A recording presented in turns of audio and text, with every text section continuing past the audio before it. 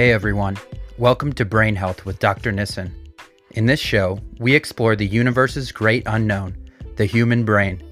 In my reflections and interviews with guests, we'll go to the forefront of psychiatry, neuroscience, nutrition, and medicine to see how we can enhance our mental health, sharpen our cognition, and reach better performance. This is Brain Health, and I'm Dr. Nissen. Let's dive right in.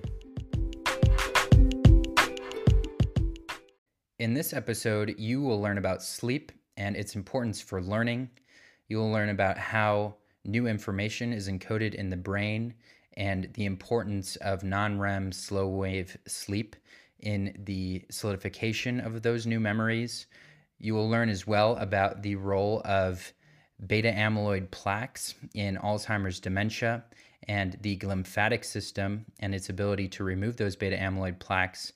And you will learn a couple different theories about new ways to increase our ability to learn, as well as improve our sleep quality and decrease our risk for Alzheimer's dementia. Sleep is a very important activity in human function, and it serves a really important role in learning.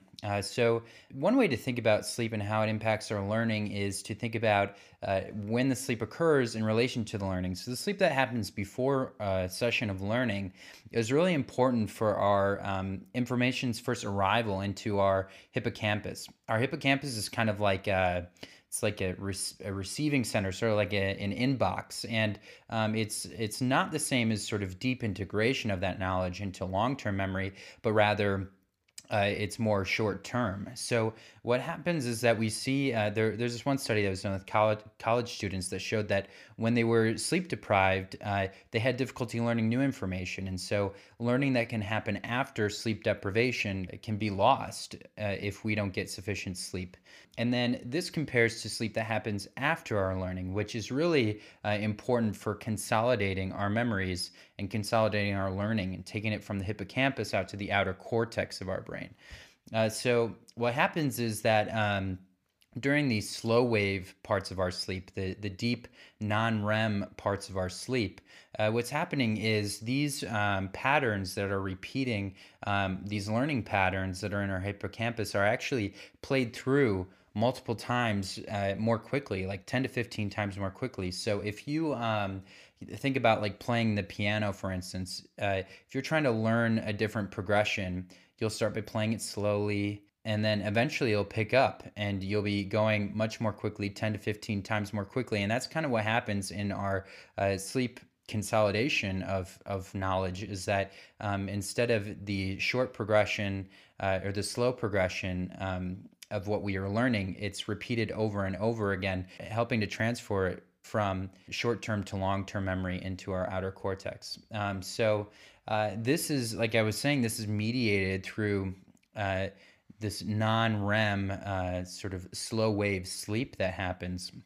And in fact, this slow wave sleep is really changed by our aging process. And actually, it's not just the aging process, it's really related to beta amyloid plaque aggregation and changes in our medial prefrontal cortex. So our medial prefrontal cortex is at the front of our brain, part of some of the structures that are the last on us to form. And what happens is in this one study, they were looking at the changes in older adults and indeed changes in that area of the medial prefrontal cortex, like changes like shrinking of the substance there or of deposits of beta amyloid plaques forming. This can get in the way of this important electrical signaling of the slow waves that's happening in this slow non-REM sleep. And so what happens is sort of this vicious cycle happens as we get older, where actually around the age of 50, this is according to the PhD Matthew Walker, who does research on sleep. He says around the age of 50 that about 50% of our slow non-REM sleep is present, and that drops precipitously nearly undetectable by the age of 80. So past then, we're getting very little of this slow wave non-REM sleep, and so we're having difficulty with consolidating these memories into long-term memory, which is so important for our learning. What can happen then in this vicious cycle is that we get worsened sleep quality, and because we're getting worsened sleep quality, that actually increases the amount of beta amyloid plaques that are building in our brain. And as they build, specifically in the medial prefrontal cortex, that continues to inhibit and get in the way of this slow wave non-REM sleep. So it sort of creates a snowballing effect that results in worse sleep quality and worse memory and worse long-term memory formation. So I touched on this a little bit with what I was just speaking about, which is the role of amyloid plaques, beta amyloid plaques, and dementia and Alzheimer's. So beta amyloid plaques are these proteins.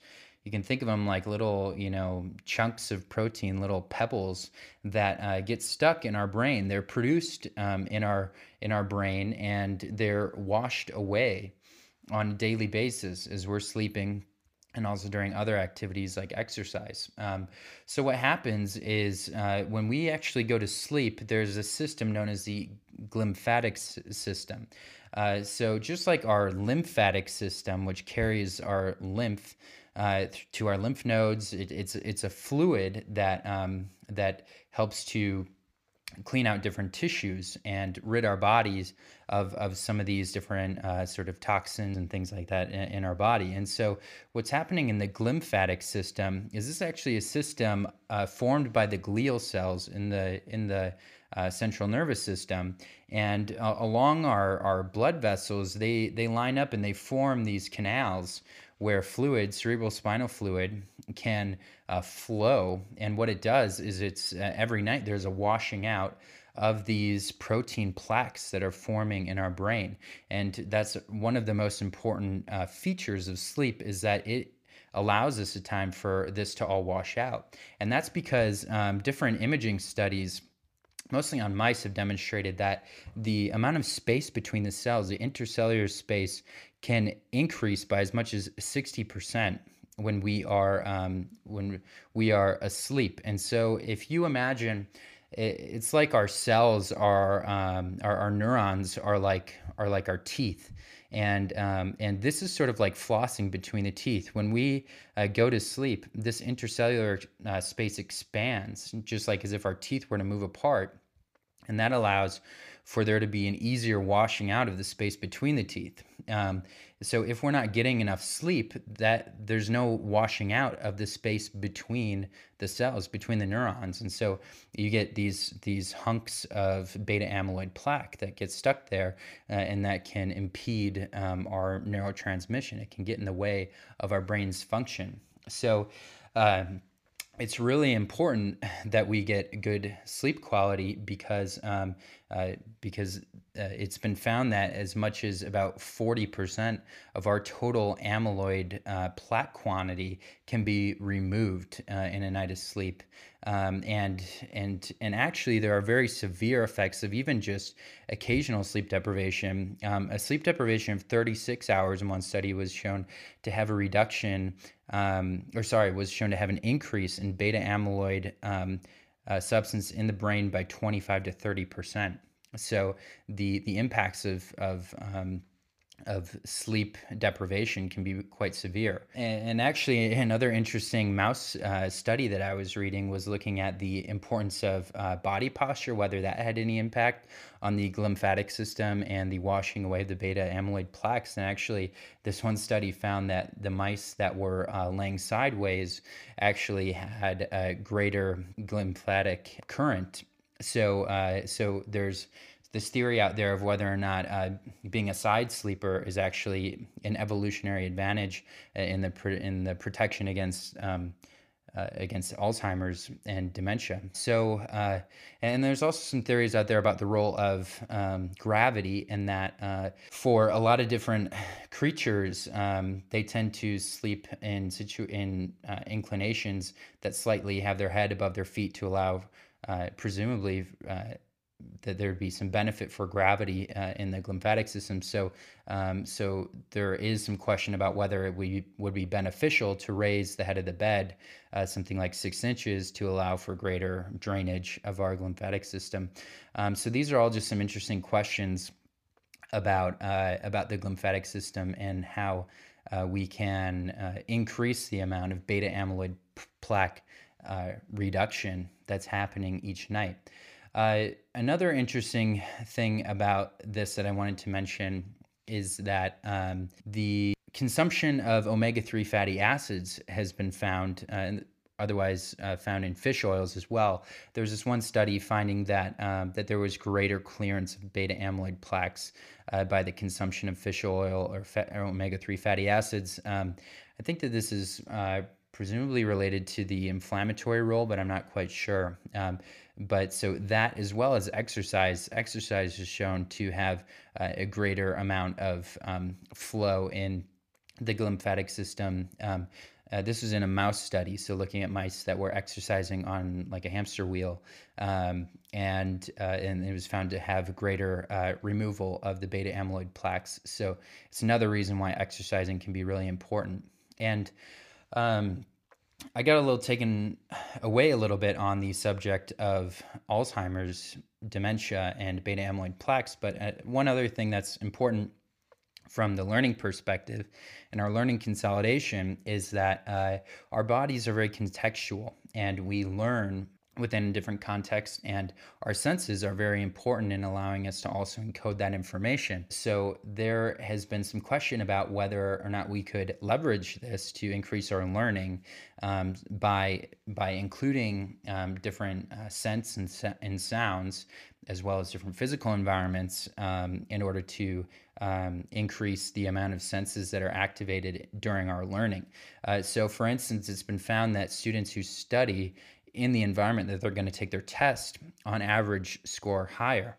And similarly, it's been known that that scent has a very strong role in our memory formation. So there's been some question or theorizing around whether we could, if we're trying to learn a new topic, be exposed to a certain unique scent while we're learning, and then whether or not we could have that scent present while we were sleeping as a way to encourage the consolidation of that memory into long-term memory. Similarly, with music or specific sounds while we're learning, by playing those at a low threshold to where they're not enough to awaken us at night, that whether or not those can help to help our long-term memory formation while we're sleeping as well. So these are just some theories, but I find them really interesting because I think that it touches on our reality as humans of not just being, just only visual creatures, but also our sense of smell and hearing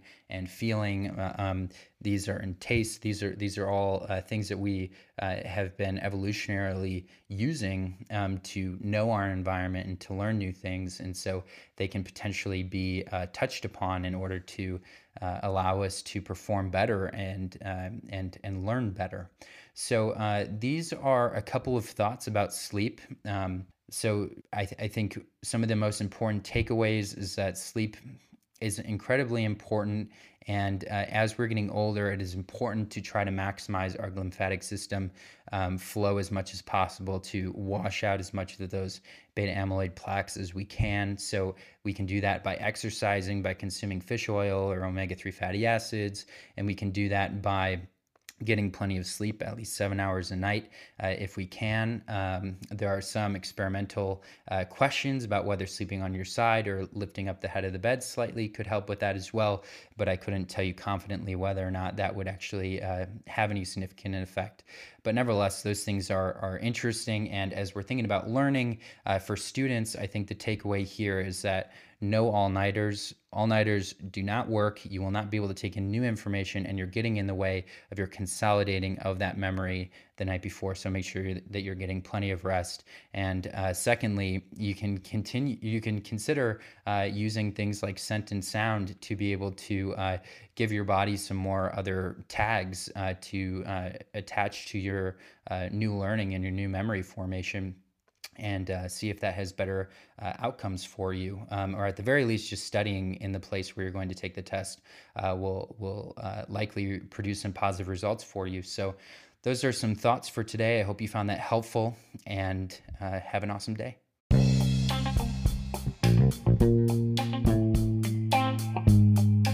Hey listeners, some of you have so kindly asked how you can support the podcast.